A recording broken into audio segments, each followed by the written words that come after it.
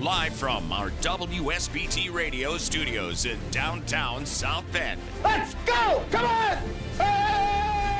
Welcome to Budweiser's Weekday Sportsbeat. Wow, don't blink. A lot of major intestinal fortitude going on here. On your home for Notre Dame football. Knocked down by Wooden. The game is over. The Irish is upset Florida State. Notre Dame is number one.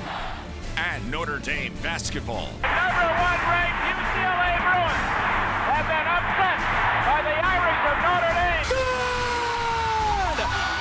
Weekday Ogunbowale wins the national championship for Notre Dame. Plus fighting Irish hockey. They score! Jake Evans scores! Notre Dame 3.7 seconds away from a spot in the national championship game. The NFL and Major League Baseball. Oh my gracious! How about that? Sports Radio 960 WSBT. WSBTradio.com. The free WSBT radio app. Big time Onions! Now, here's your host, 7-time Associated Press Broadcasting Award winner, Darren Pritchett.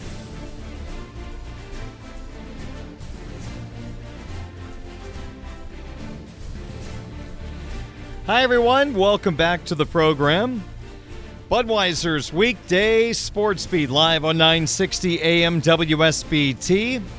We always have live streams available at WSBTradio.com. On our free WSBT radio app, you can get the app by going to the iTunes or Google Play stores and searching Sports Radio 960 WSBT. Also, a video stream of the program can be grabbed on the Twitch app. My name is Darren Pritchett. Hope you had a terrific weekend. Another snowy day here in downtown South Bend, northern Indiana, and southwest Michigan. Well, the Irish basketball team's got a few days to relax, a few days to enjoy their win on Saturday over Louisville. They do not play again until Saturday, so that means we have 2 hours of Budweiser's Weekday Sportsbeat, Monday through Thursday, and then Friday will be a little shorter due to my Notre Dame hockey duties, as the Fighting Irish will visit the Michigan State Spartans Friday and Saturday. Coming up on tonight's Budweiser's Weekday Sportsbeat, our hat trick of opening topics is just a couple of moments away. Also, we've got the Twitter question of the day at the bottom of the hour. We're going to talk about some Notre Dame football players getting invites to the NFL Combine. Our My 5 question of the day, the top 5 plays from the NFL Championship Sunday. We'll play back the highlights of those plays coming up in the 6 o'clock hour. Also, in the 6 o'clock hour, we're going to take a look at the Purdue Boilermaker basketball team's road to a Big Ten regular season championship. They are in full control of this conference right now, as they have a hefty lead over the second-place team, who had Northwestern being second in the Big Ten. But the Wildcats are 6-3 right now, and at this moment would be an NCAA tournament team. So what lies in front of the Boilermakers? We will get to that coming up in just a few moments. The Boilermakers, unanimous number 1 team in the AP poll this week. The Boilermakers had a terrific home win over Michigan State yesterday, blowing out the Spartans 77-61 after the Spartans and the Boilermakers played a tight game in East Lansing a couple of weeks ago. Not close this time. Michigan State threw everything but the kitchen sink at Purdue big man Zach Edey, but he still put up 37 points and 13 rebounds in the 16-point Boilermaker victory. Also, in the 6 o'clock hour, we will recap our Sizzler picks from Friday. Happy to report after that just brutally rough 0-3-1 on Thursday, where we lost by a half a point twice and a push. Could have been 3-1, but reality was 0-3-1. Pretty nice bounce back on Friday's show as we went 4-0. We've got some picks tonight, but there is not a lot to choose from tonight. There's really not anything I'm truly in love with, but by the rules, I'll pick 4 games, and we'll pass along those picks at the end of the 6 o'clock hour here on Budweiser's Weekday Sports Beat from Sports Radio 960 WSBT. But right now, let's get to our hat trick of opening topics. 3 topics to get tonight's program started on Budweiser's Weekday Sports Beat from Sports Radio 960 WSBT. We begin with the National Football League Championship Sunday yesterday. Both games were heard on Sports Radio 960 WSBT. And the first quarter of the 49er-Eagle game was truly bizarre. It has to be in the running for one of the more bizarre quarters in the NFL this year. You start with the Eagles and their opening drive of the ball game against that terrific 49er defense. The Eagles in 49er territory had 4th down and 3. The 49ers have a terrific pass rush.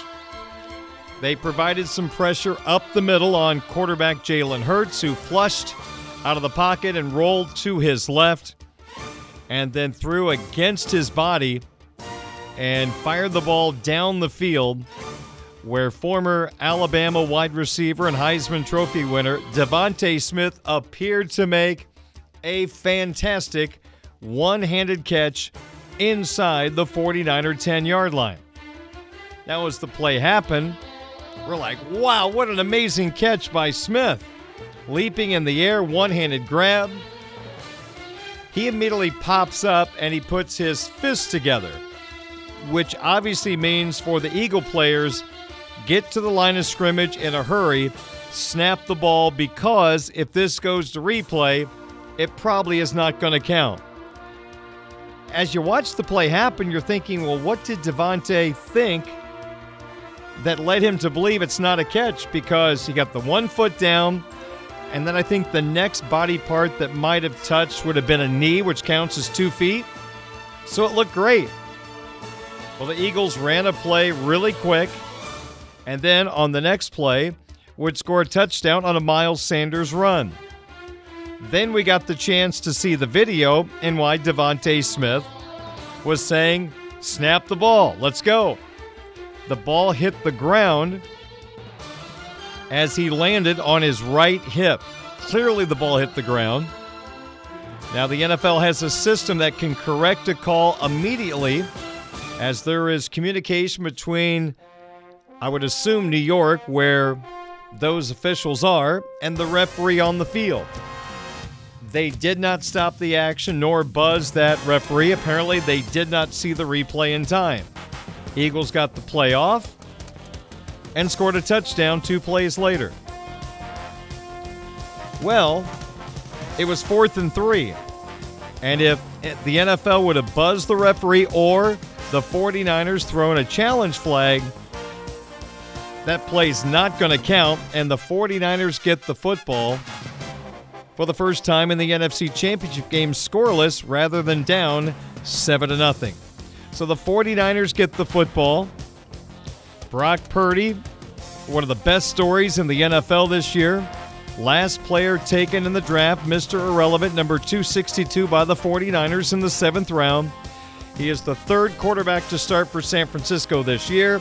He was 7-0 as a starter for the 49ers, but never truly got a chance in this game to impact it, as on their first series, Purdy was pressured, his right elbow was hit, he had an opened hand, the ball came out, his arm was not going forward, so it was ruled a fumble.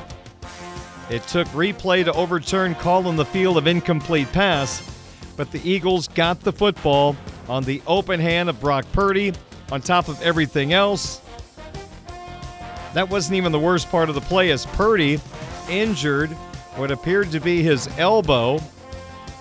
Kind of sounds like there was some nerve issues causing him the inability to squeeze the football, and Purdy would have to leave the game for the 4th-string quarterback Josh Johnson, who earlier this year was the emergency quarterback for the Denver Broncos. But when the 49ers needed depth at quarterback, they got Johnson off Denver's practice squad because he had run head coach Kyle Shanahan's offense in the past. So Johnson was brought in, and what do you know?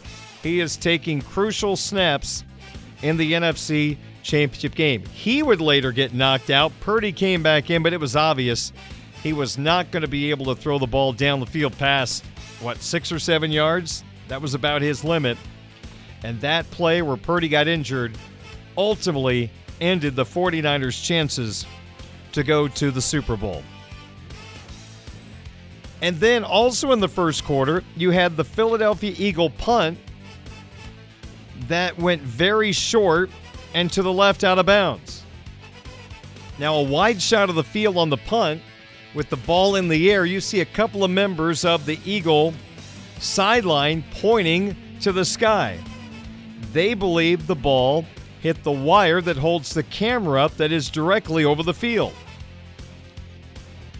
Even the punter, you could see him pointing up. The ball hit the wire.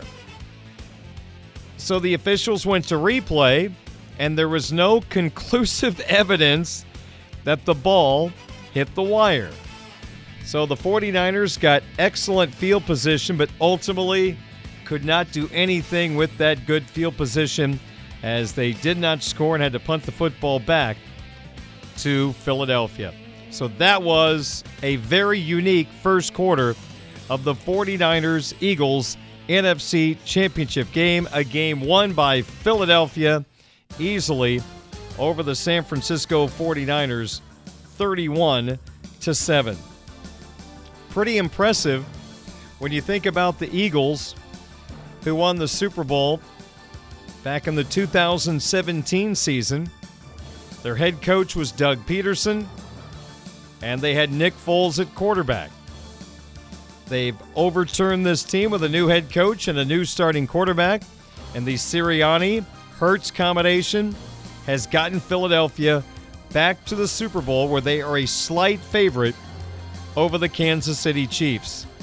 I believe it's only the fourth time in 57 Super Bowls that a team has gone to the Super Bowl with a different head coach and quarterback 6 years apart. Now, obviously, the first 6 Super Bowls don't count. They don't fit into that stat, so not many teams have been able to make that transition. The Eagles have done it very, very smoothly, and now they have a chance to win their second Super Bowl title in 4 tries in the NFL's biggest game. Another hat trick topic for tonight's program: the highly ranked Notre Dame women's basketball team suffered another loss on the road in the state of North Carolina, this time to North Carolina State. The Irish fall to the Wolfpack 69-65. That halted Niele Ivy's team's 5-game winning streak. Now, the Irish were down double digits in the second half. They made a surge. It was a 13-2 run that got the Irish to within 65-63, but they could not come all the way back, losing by 4. Now, there's a major positive coming out of this game. And really, this is something that would be very helpful to the team if this became more of a trend than a one-time deal. And it centers around Cassandra Prosper. Now, Prosper is the 5-star player out of Canada that signed with the Irish in July and entered school early. Now, she's been getting some playing time, but was really counted on yesterday. Prosper played 26 minutes in that game on the road against a nationally ranked North Carolina State team, and during Notre Dame's 13-2 run that got them to within 65-63, Prosper hit back-to-back 3-point shots. That's very important because we're already seeing what I mentioned to Tyler Horka from Blue and Gold Illustrated on Wednesday's program. With Dara Mabry going down for the season with a knee injury, the Irish are going to see a lot of zone defenses because Mabry hit 33 threes on the season, which isn't like that's a huge amount. That was the top 3-point shooter. There's a major drop-off. This is not a great 3-point shooting team. Can you win a national championship without major threats from the 3-point line? Our defense is going to be able to pack it in on the Irish, maybe keeping Olivia Miles out of the lane. It's a really interesting situation developing, but if the freshman Prosper can help you out in that area, she's going to be vitally important come March Madness, because I just have a hard time believing a team's going to make a major run toward a title without any sort of three-point shooting. Major question mark for this team with Dara Mabry down with the knee injury. Now, Prosper ended up with 11 points and 4 rebounds in 26 minutes. Just as impressive, only 1 turnover committed by the freshman on the road against a nationally ranked team. So let's see if Prosper continues to get more opportunities and becomes a vital part of this team. Maddie Westbell really picked up the slack for the Irish. 19 points, 13 rebounds, 5 assists. That was important because Lauren Ebo unavailable for yesterday's game with a back injury. Now, Olivia Miles and Sonia Citron, this number can't be like this come March. Both of those players committed 5 turnovers in the ballgame. They committed 10 of the 14 Irish turnovers. Now, Miles finished with 13 points, 6 rebounds, 5 assists, 3 steals. She always fills up the stat sheet. Citron with 11 points. So Notre Dame has a few days to rest, then right back on the charter. They'll be off to Chestnut Hill to take on Boston College, a Thursday 7 o'clock tip. You can hear that game on our sister station, Live 99.9. These two teams met back on New Year's Day at Purcell Pavilion, and it was a yawner as the Irish blew out Boston College 85-48. And our third and final hat trick opening topic for this Monday evening on Budweiser's Weekday Sportsbeat. I know not a lot of people are talking about the Irish basketball team right now. It's been a rough season, but credit to the team.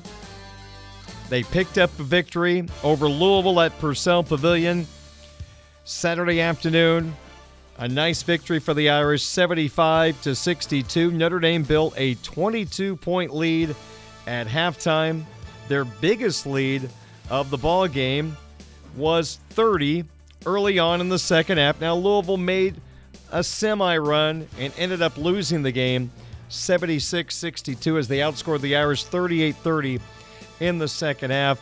But Notre Dame ends their losing streak. They're now 10-12 overall. They are 2-9 in the ACC. In that ball game, J.J. Starling, his star continues to shine brighter and brighter. The 5-star guard is really settling in. 9 of 16 from the field, 2 of 4 from the three-point line, 22 points to lead the Irish, 6 rebounds, and only 1 turnover in almost 36 minutes of action. We had this conversation last week, but with Mike Bray leaving the program at the end of the year, and you've got Leshevsky, Ryan, Hammond, Goodwin, Wirtz, all heading off to whatever they're doing next after basketball, or maybe some professional basketball for a couple of the guys. JJ's the only one back, and is he going to want to stick around this Irish basketball program? See who the new head coach is, see what the roster looks like. It's going to look a whole lot different last year or next year compared to this year. I mean, the names of Leshevsky, Ryan, Goodwin, Wirtz, we've been saying those names for a good amount of time. It's going to be a different roster. And you know there's going to be a lot of teams across the country interested in J.J. Starling if he is interested in playing somewhere else next year. We don't know what his decision will be, but it's obviously something to monitor. And with the way he is playing right now, he is really starting to come into his own. This is a guy that you build your program around, and hopefully that's the way JJ sees it, and he'll want to stay as a member of this Fighting Irish basketball team. He's not going to be a one-and-done player, but hopefully he'll decide to stay in South Bend and be a part of a new-look Fighting Irish basketball team next year. So beyond the 22 from Starling, Nate Laszewski, 17 points, 5 rebounds, 3 assists, hit 3 of 4 3-point shots. Good performance by Nate. 2 other players in double figures, Cormac Ryan with 11, Dane Goodwin with 10 points. The Irish used 7 players as Dom Campbell got in for 4 minutes and 25 seconds. Trey Wirtz played 19 minutes. Otherwise, the starters, Goodwin, Hammond, Ryan, Starling, Laszewski, played most of the minutes for Mike Bray as the Irish picked up the win 76-62 over, a rough-looking Louisville team that is now 2-19. They are 0-10 in the ACC. That's just crazy. After the game on the Notre Dame Radio Network, heard right here on WSBT Radio, the voice of the Irish, Tony Simeone, caught up with a smiling head coach of the Fire. You can listen to Budweiser's Weekday Sportsbeat live or on demand with our free WSBT Radio app. Just search WSBT Radio in the App Store and Google Play. Now, back to local sports talk on Sportsbeat with your host, Darren Pritchett. Well, we started the program with our hat trick of opening topics, which included that weird first quarter of the Niners-Eagles NFC Championship game in Philadelphia yesterday, and I referenced 49ers starting quarterback Brock Purdy getting his elbow hit, resulting in a fumble after the video was reviewed. Plus, Purdy at that point was knocked out of the ballgame with an injury. Josh Johnson, the 4th-string quarterback for the 49ers, came into the ballgame.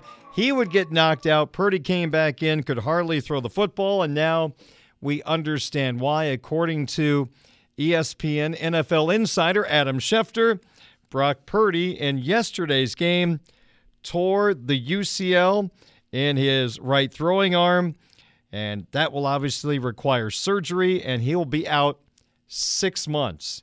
So you're talking about his offseason is going to be full of rehabbing, and we'll see the direction the 49ers go. They have a very interesting dilemma on their hands. Who is their starting quarterback next year? Trey Lance was their starting quarterback at the beginning of the season, got injured in week 2, has not played since. Jimmy Garoppolo then came back into the fold for the 49ers after, during fall camp, he was off on another field practicing. He wasn't even supposed to be on the team. They ended up signing him to a deal and brought him in to be the backup for Lance. And when Trey went down, Garoppolo came in until he got injured, and then Brock Purdy took over. They invested a lot of draft capital to move up to take Trey Lance. And they're in a situation right now where Lance hasn't proven he can be a top-of-the-line starting quarterback. Now, he has not had a fair amount of time to achieve that status, but I think his throwing ability and his consistency throwing the football is a major question. You know who Garoppolo is? The 49ers have gotten to a Super Bowl with Garoppolo. Granted, a really good defense was a big part of that. And now you've got Purdy, who is 7-1 as a starter, 7-0 in games that he played from start to finish. Not a fair shot yesterday, of course. So it'll be a really interesting offseason. With quarterbacks being in demand in the National Football League, you would have to imagine teams will be phoning up John Lynch, the guy in charge of the 49ers, to see what quarterbacks might be available. Lance has the higher ceiling of the three. I think we know who Garoppolo is. Purdy is steady. Is he going to be a guy that's going to get incredibly better and become an all-pro type player? Probably too early to be able to know that. He's got a good supporting cast around him. But what will the 49ers do? But we do know that Brock Purdy suffered a torn UCL yesterday. He is out 6 months, according to ESPN's Adam Schefter. This is the Budweiser's Weekday Sportsbeat Twitter question of the day from Sports Radio 960 WSBT. Well, our Twitter questions of the day are found on my Twitter account, 960 Sportsbeat. Now on Friday's program, we wanted you to help us knock out all the folks in the casinos in Las Vegas by picking the appropriate parlay for the NFL championship games. So I gave you 4 choices using the odds that were available at the time of the show on Friday. So which of these NFL Championship Sunday parlay is going to hit? Coming in 4th place in the voting was San Francisco plus Kansas City -1. That got 15.6% of the vote. Did that parlay hit? It did not. We go to 3rd place in the voting. Philadelphia -2.5 and Kansas City -1. In that parlay, you're taking both favorites in the championship game. 18.8% said, I'm going with Philadelphia -2.5 and Kansas City -1. Were they right? Oh, you better believe they were right. Nice work. 18.8% have extra money in their wallet today by making the correct choice. 2nd place in the voting was the 2 underdogs. Francisco +2.5 and Cincinnati +1. 28.1% went with the dogs. And neither one of those hit. And finally, winning the vote from Friday, 37.5% of the vote went with the Eagles -2.5. That was okay, but the problem was the second part of the parlay, Cincinnati +1. So the parlay that got 3rd place in our voting was the correct parlay, Philadelphia -2.5, Kansas City -1. Thank you very much for voting on Friday's Twitter question of the day. Now we move along to today's question of the day that was just posted a little bit ago on my Twitter account at 960 Sportsbeat. What type of basketball coach do you think Notre Dame will hire? As you probably know, Mike Bray is leaving the program after 23 years on the job. So what direction do you think Jack Swarbrick goes to fill that position? I'm going to give you 4 choices today. We're talking about generalities here. So what type of basketball coach do you think Notre Dame will hire? Choice number 1, a retired coach. Now, I went with that because there's a lot of people that are crossing their fingers that a guy like Jay Wright, the former Villanova head coach, might want to come here and build up this program once again. I don't know if he's interested in getting back into coaching. I like him on TV. He's been working with Bill Raftery on some of the college basketball action on CBS, so I've enjoyed that. So that's why I threw retired coach in there. Also, another choice. What type of basketball coach do you think Notre Dame will hire? An NBA coach. Indiana went with Mike Woodson. Longtime NBA coach, brought back Woodson to his alma mater, and he's finally got the Hoosiers playing good basketball this year. So is there an NBA coach like Monty Williams, former Notre Dame player, now with the Phoenix Suns? Is there someone like that or an assistant coach in the NBA that might be brought in? So your second choice is an NBA coach. The third choice would be a coach leaving a Power 5 program to come to Notre Dame. So we are talking a head coach or an assistant coach, probably a head coach, from the Big Ten, the ACC, the SEC, the Big 12, the Pac-12. I know a lot of people have been kicking around Porter Moser, the head coach at Oklahoma, formerly of Loyola, leading them to the Final Four a few years ago. Would that be someone that Mr. Swarbrick would be interested in?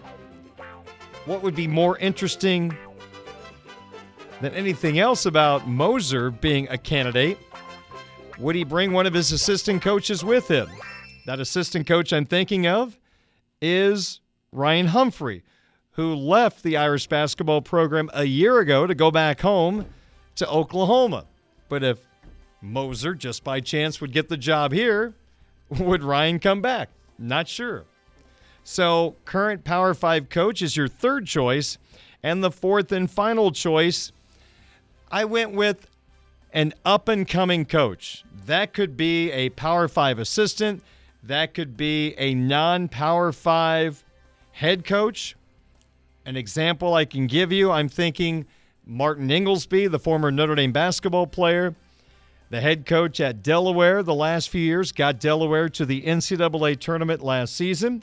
So that's the type of person I'm kind of throwing out there. I know there's been some buzz about the College of Charleston head coach as a possibility. He would fall into the category of an up-and-coming coach. So let's just recap. This particular question available right now on my Twitter account at 960Sportsbeat. What type of basketball coach do you think Notre Dame will hire?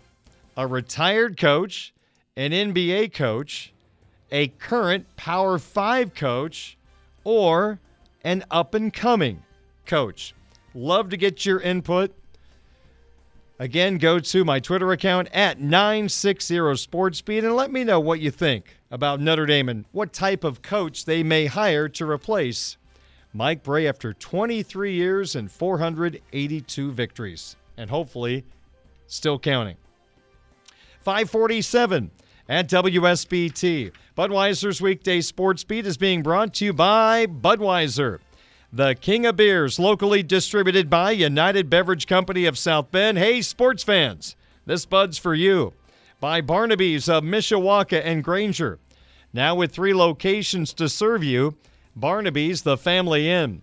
By the Food Bank of Northern Indiana. Hunger is a story we can end. Find out how at feedindiana.org. By Midland Engineering Company, beginning their second century of quality roofing experience. By the Mishawaka Education Foundation, granting a better future.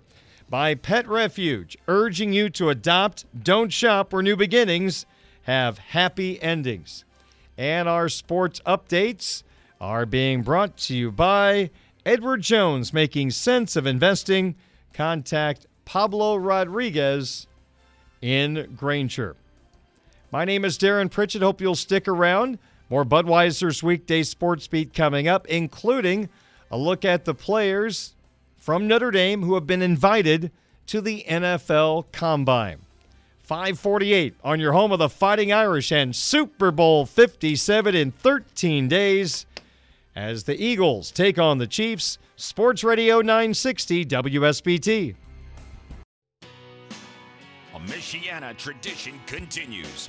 Welcome to Budweiser's Weekday Sports Beat on Sports Radio 960 WSBT. Here's your host, Darren Pritchett.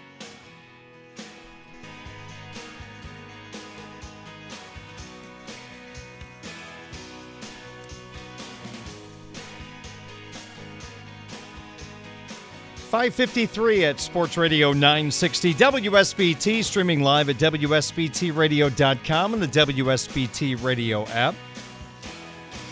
We wrap up the 5 o'clock hour with a little Notre Dame football conversation.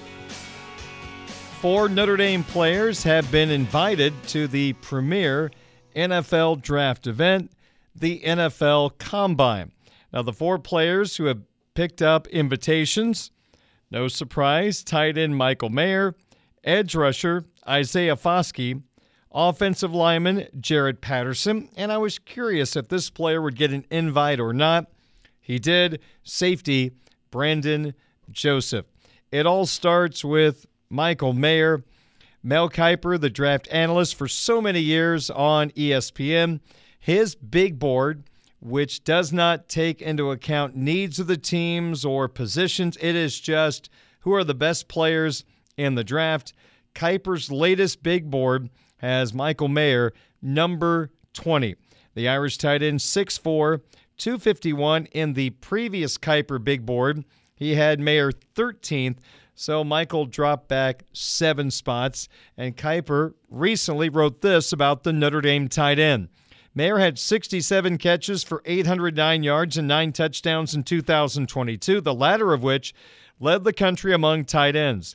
In 3 seasons at Notre Dame, he had 180 catches for 2,099 yards and 18 scores. NFL teams want tight ends who can stretch the deep middle of the field and block well enough to line up next to the offensive tackles. That's Mayer. He can be a force in the red zone. Linebackers simply can't cover him, and safeties struggle with his size. He has a wide catch radius and could produce as a pass catcher in the NFL. He is a complete player. Well, absolutely agree about what Mayer can do to opposing defenses in the NFL. He's exactly right about linebackers having trouble staying with Mayer and Michael being too physical for safeties at times. He can be a major weapon down the field, but also a very important target for quarterbacks in the red zone, and he is a good enough blocking tight end to help you in that area.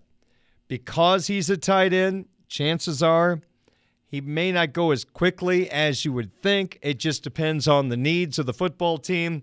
Early in the draft, what do you see a lot of? You see a lot of quarterbacks taken, pass rushers because it's a passing league and you have to slow down the quarterbacks. And also, you will see some wide receivers taken, but offensive tackles also vitally important at the top of the NFL draft. So Michael might slip a tad bit.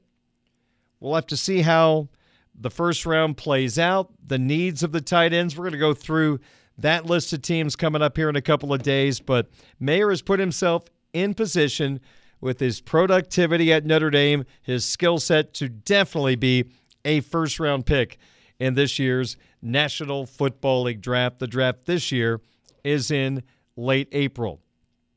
Then you've got edge rusher Isaiah Foskey getting the invite to the NFL Combine. Foskey could have been going through this process a year ago at this time, but decided to come back to Notre Dame.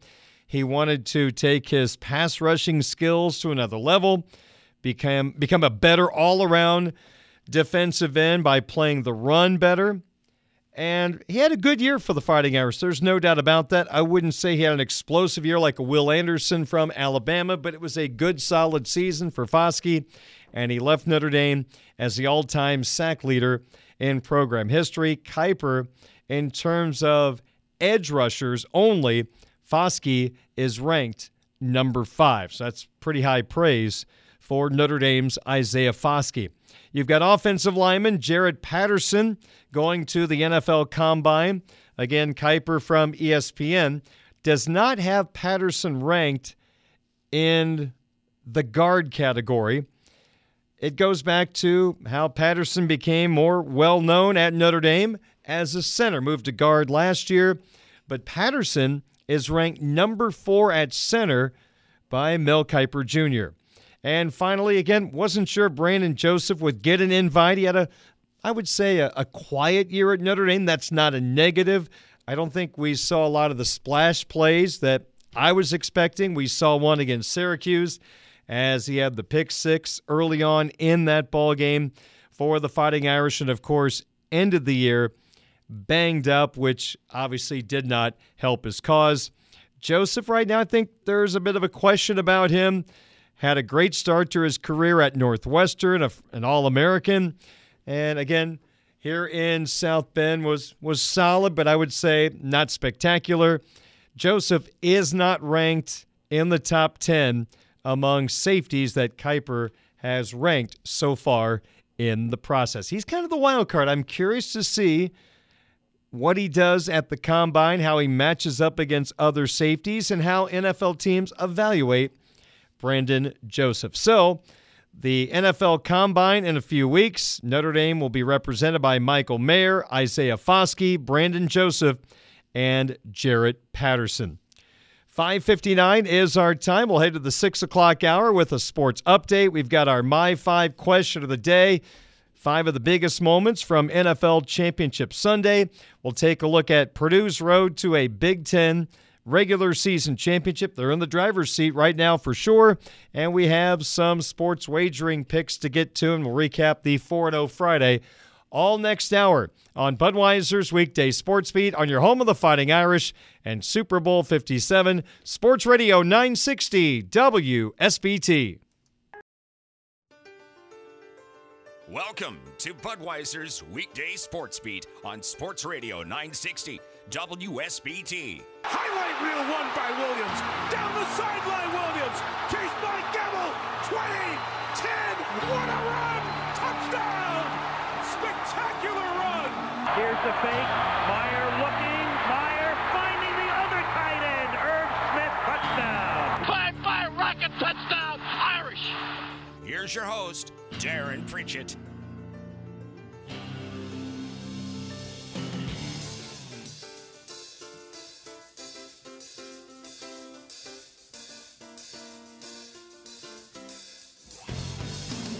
It is 12 minutes after 6 o'clock. I'm Darren Pritchett. This is Budweiser's Weekday Sports Beat from Sports Radio 960 WSBT.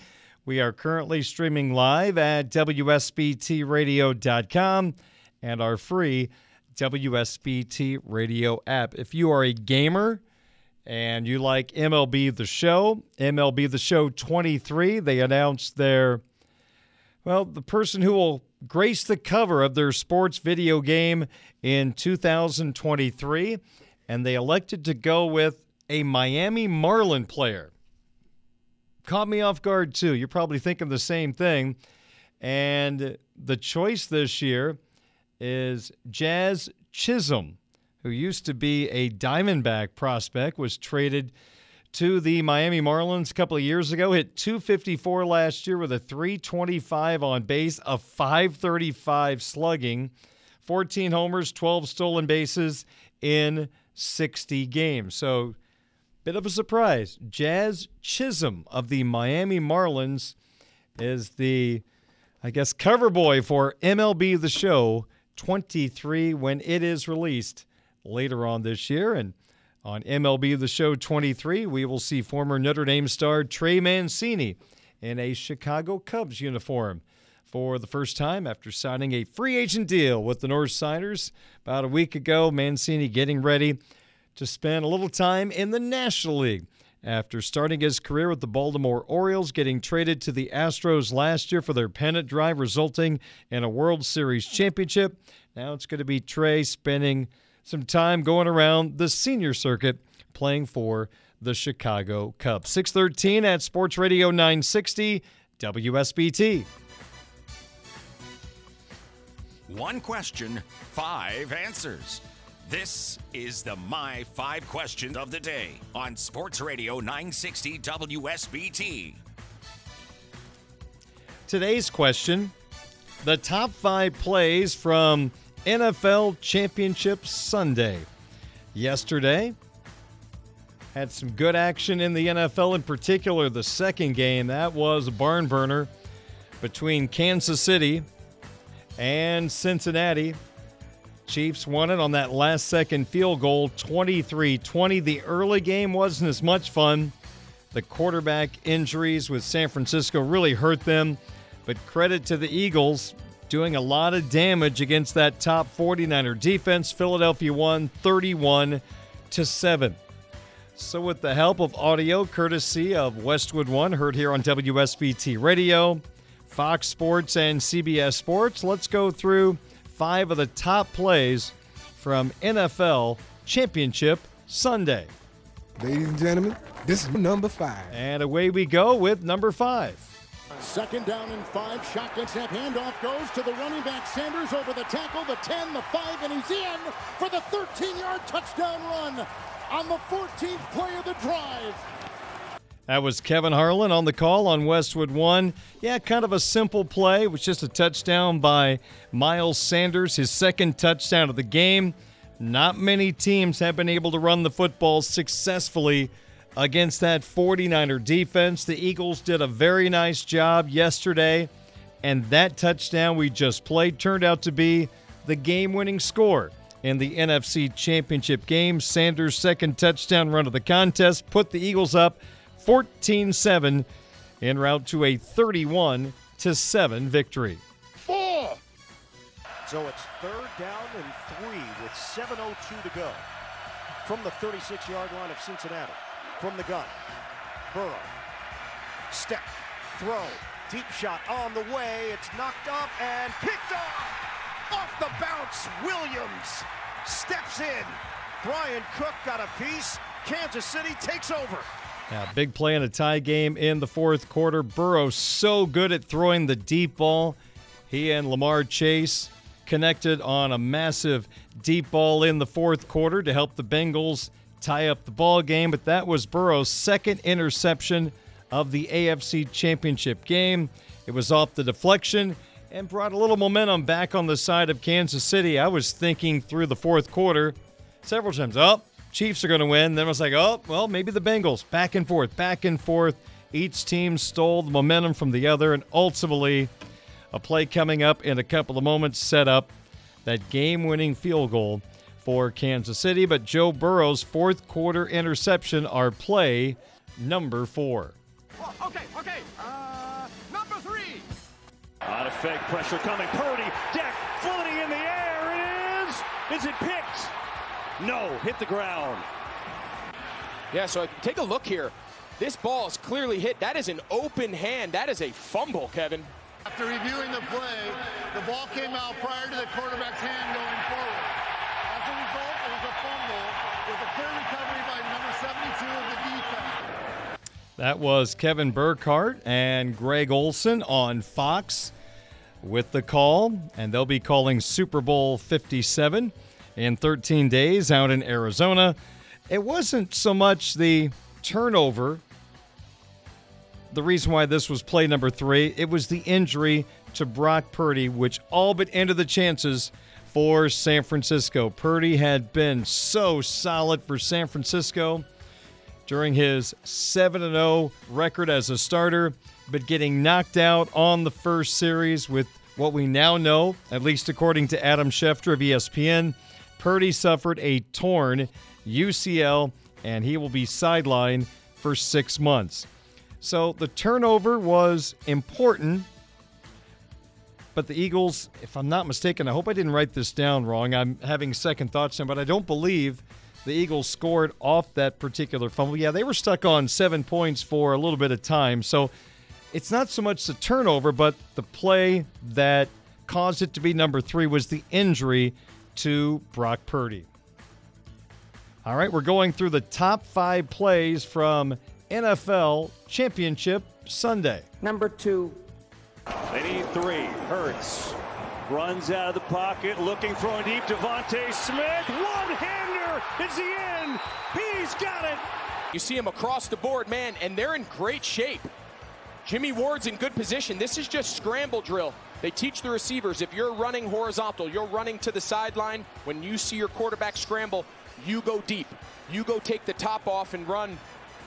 What an unbelievable catch and adjustment in the air by Devontae Smith.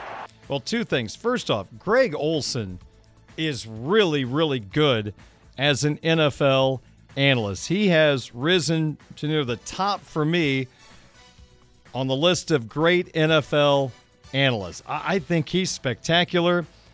We all know that Tom Brady has signed a deal with Fox to become an analyst whenever his NFL career ends. Who knows when that will occur, but Olsen probably gets bumped down to number 2 when Brady becomes a broadcaster, which would be a shame because you could argue Olsen is number 1 or number 2 right now in the way he describes things.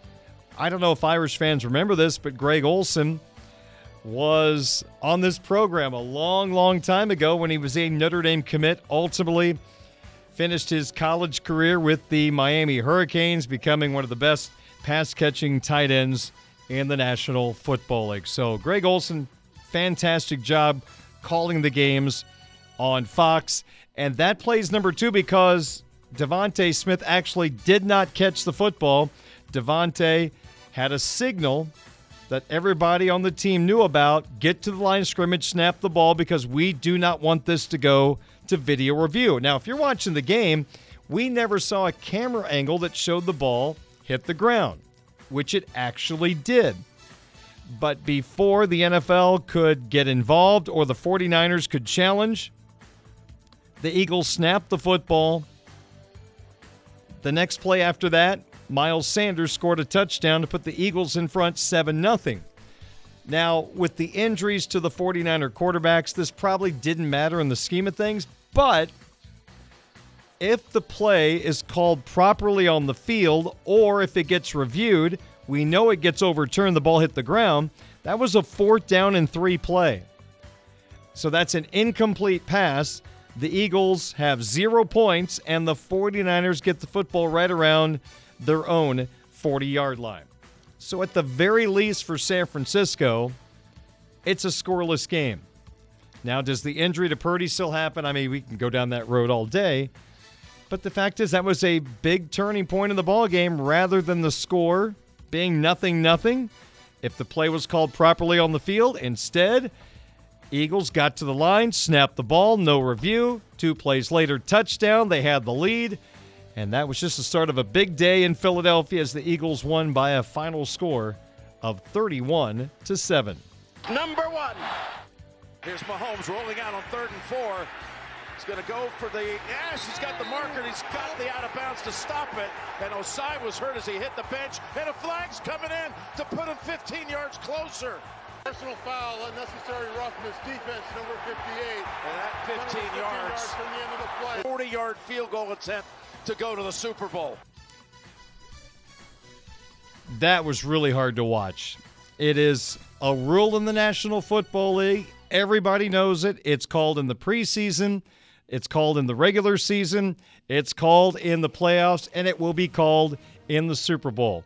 If you have a player that is obviously out of bounds, he cannot be touched. And Chiefs quarterback Patrick Mahomes had stepped on the white boundary and was obviously out of bounds when the Bengals' Joseph Osai pushed him from behind. Mahomes went down. Osai, I thought he hyperextended his knee. It was kind of an ugly look, but he popped back up. But it was absolutely the right call. Now, there are people breaking down the video of that play that claim there was at least one holding call that should have been whistled against a Chiefs offensive lineman. I've heard a former NFL offensive lineman say by the NFL rulebook that was not a hold. Others say it was. I'll let you decide. The fact is, Osai, without a doubt, shoved Mahomes, who was out of bounds. It's a 15-yard penalty, so with seconds left, rather than a 55-yard field goal for Kansas City or a Hail Mary, the 15-yard penalty for hitting Mahomes out of bounds set up Butker for that 40-yard field goal, which he converted, sending the Kansas City Chiefs back to the Super Bowl with a 23-20 victory. It was a hard watch as CBS, with the post-game celebration taking place on the field, they were showing different shots, and they would go back to Osai several times. Very emotional on the bench, knowing what he did was a major factor in the game. I'm not going to say that's the reason why they lost. You can point to a lot of things in the game that went wrong for Cincinnati or some questionable officiating that hurt Cincinnati.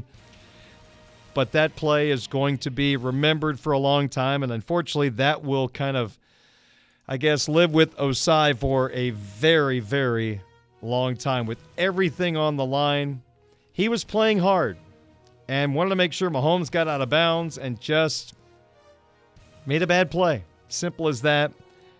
From people who broke down the game, he had a really good game for the Bengals defense, but that play is the one he will be remembered by.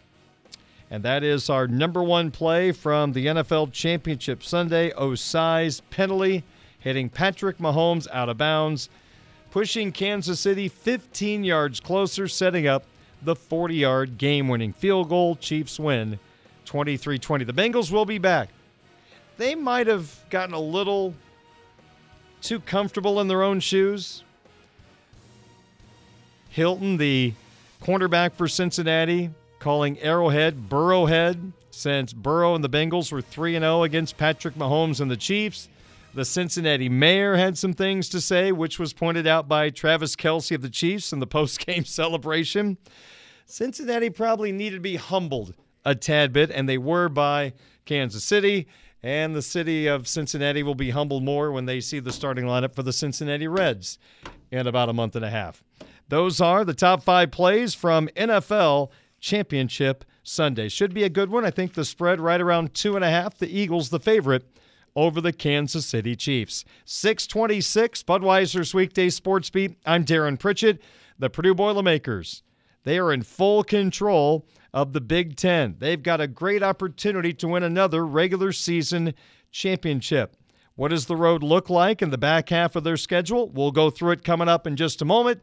Budweiser's Weekday Sports Beat on your home of the Fighting Irish and Super Bowl 57, Sports Radio 960 WSBT.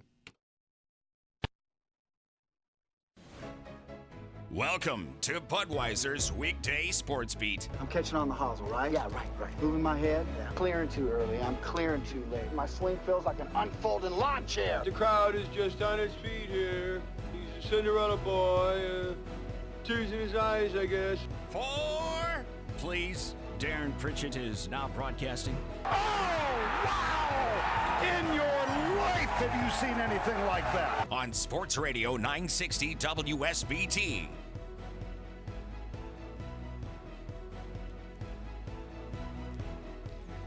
I hope you're having a terrific Monday. My name is Darren Pritchett. Sportsbeat continues on your home of the Irish. Sports Radio 960 WSBT.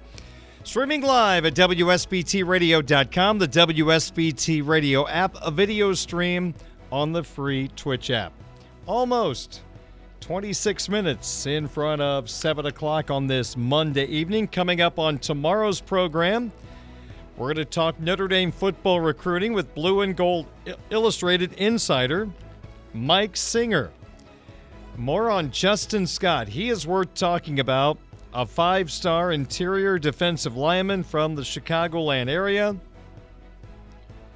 All the big schools across the country are very interested in Scott. If you watch his film, he's 300 pounds, but his quickness is like he's 245.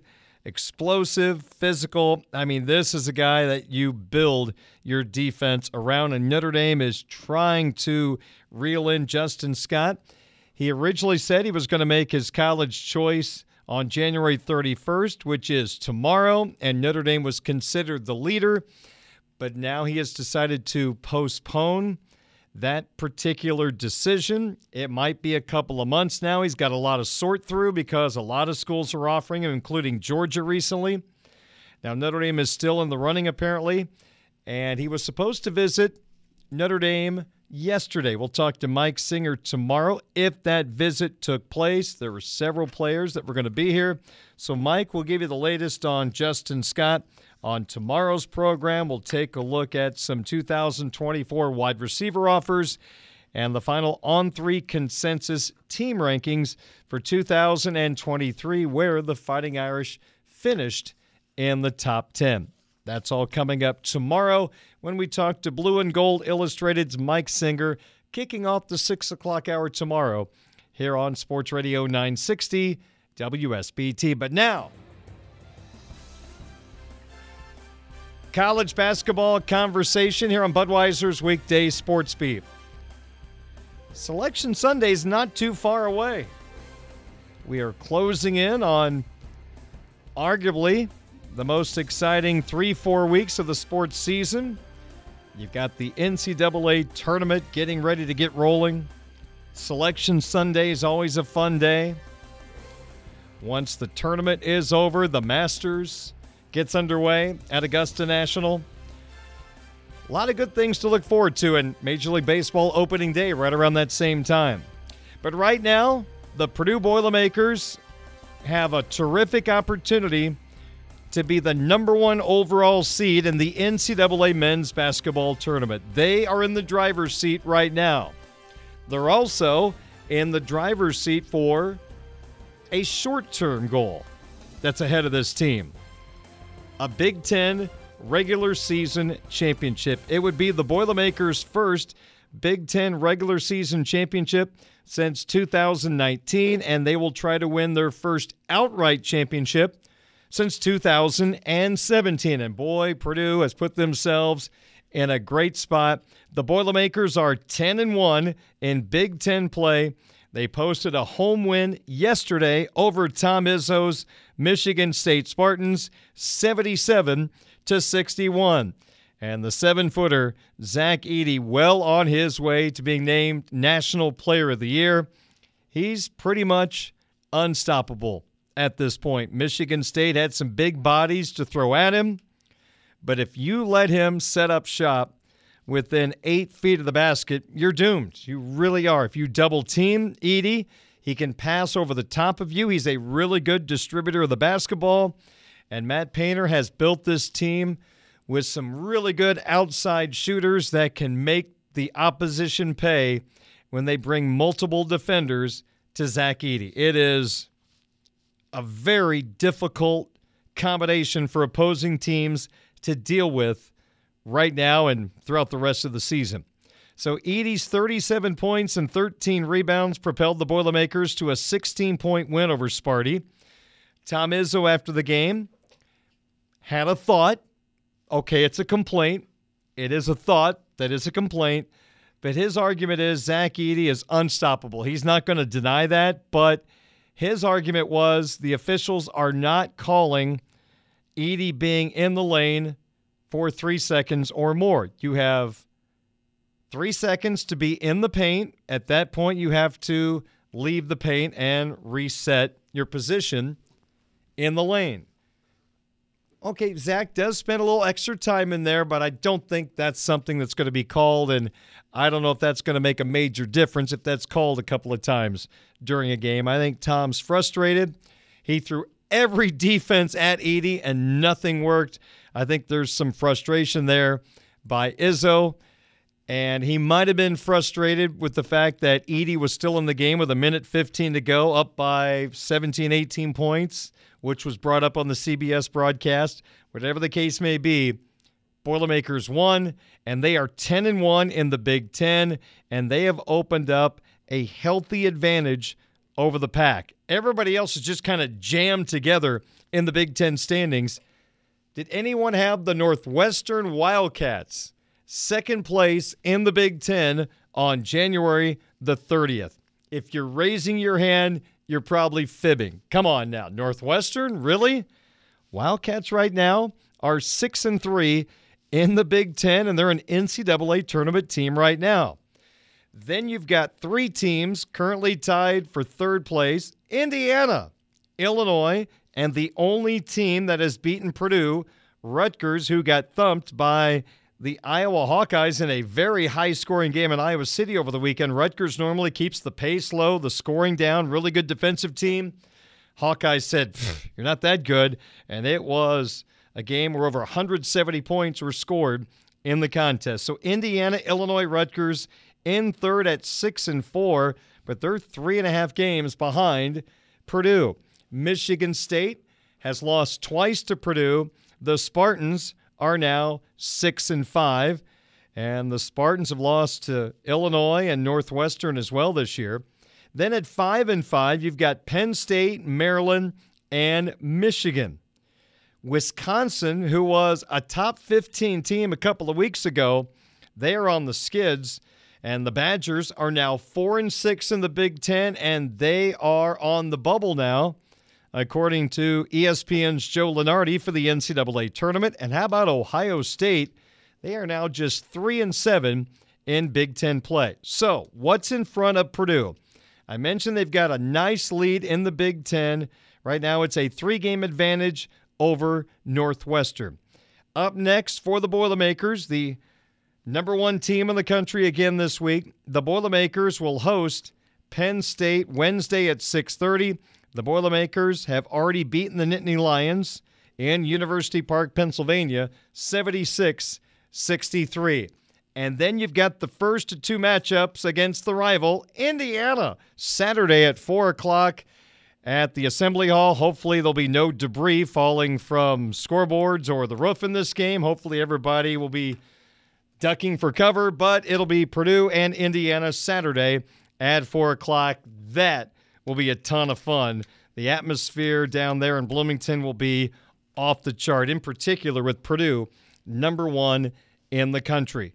Then the Boilermakers come home to take on the Iowa Hawkeyes, who are always a challenge because of the offense they throw at you. And then an interesting 2-game stretch for Purdue. February 12th and February 16th, Purdue will go to Northwestern and then go to Maryland. Now, the Boilermakers had their hands full with the Terrapins in Mackey Arena earlier this year. Boilermakers won 58-55. College Park can be a tough place to play. We'll see how that game turns out. And then 3 of the last 4 games for Purdue is going to be at home. Hey, maybe the February 19th game against Ohio State, they might be in position to clinch the Big Ten. And the Boilermakers escaped with a 71-69 victory in Columbus earlier this year. The Buckeyes at Purdue February 19th, and the rematch at Mackey, Indiana, at Purdue February 25th. Now a much more winnable game at the Kohl Center March 2nd. If Wisconsin is playing like they are now, should be no problem for Purdue. Purdue at Wisconsin March 2nd. And then barring a collapse by Purdue, which there doesn't seem to be a recipe that's going to happen. But if the Boilermakers would stumble a few games and if Illinois continues to win, maybe this game means something. Probably not. I'd be stunned. But the only matchup between Illinois and Purdue this year will be at Mackey to wrap up the regular season on March the 5th. So you look at the schedule.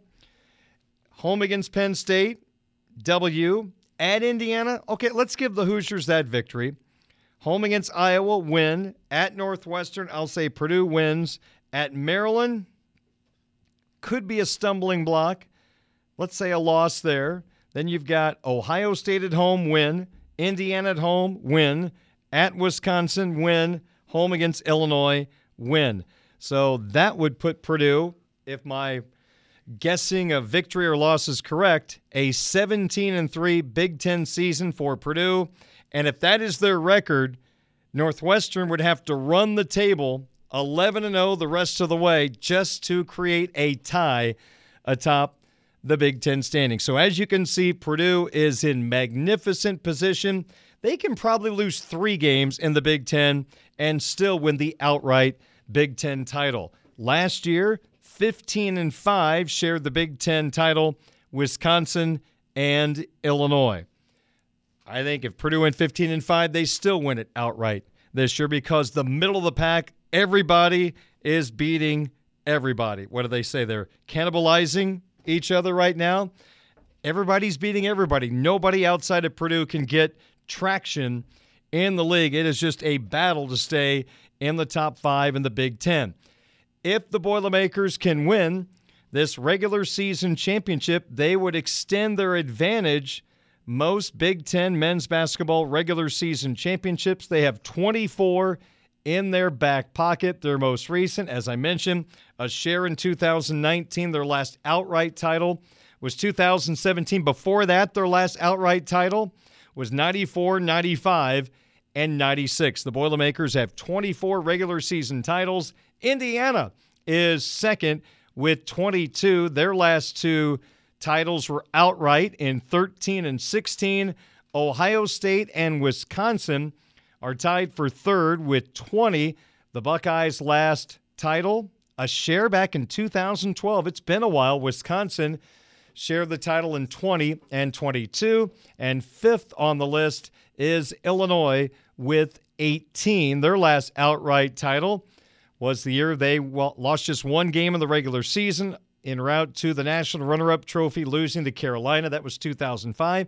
Surprisingly, Michigan State has 16 regular season titles and Michigan 15. There are only 3 schools who have never won a Big Ten basketball championship, and they are teams recently joining the league: Penn State, Nebraska, and Rutgers.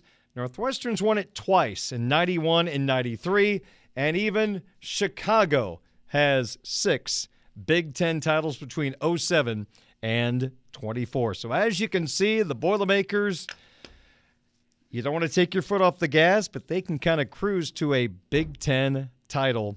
10-1 right now with 9 games to go in the regular season.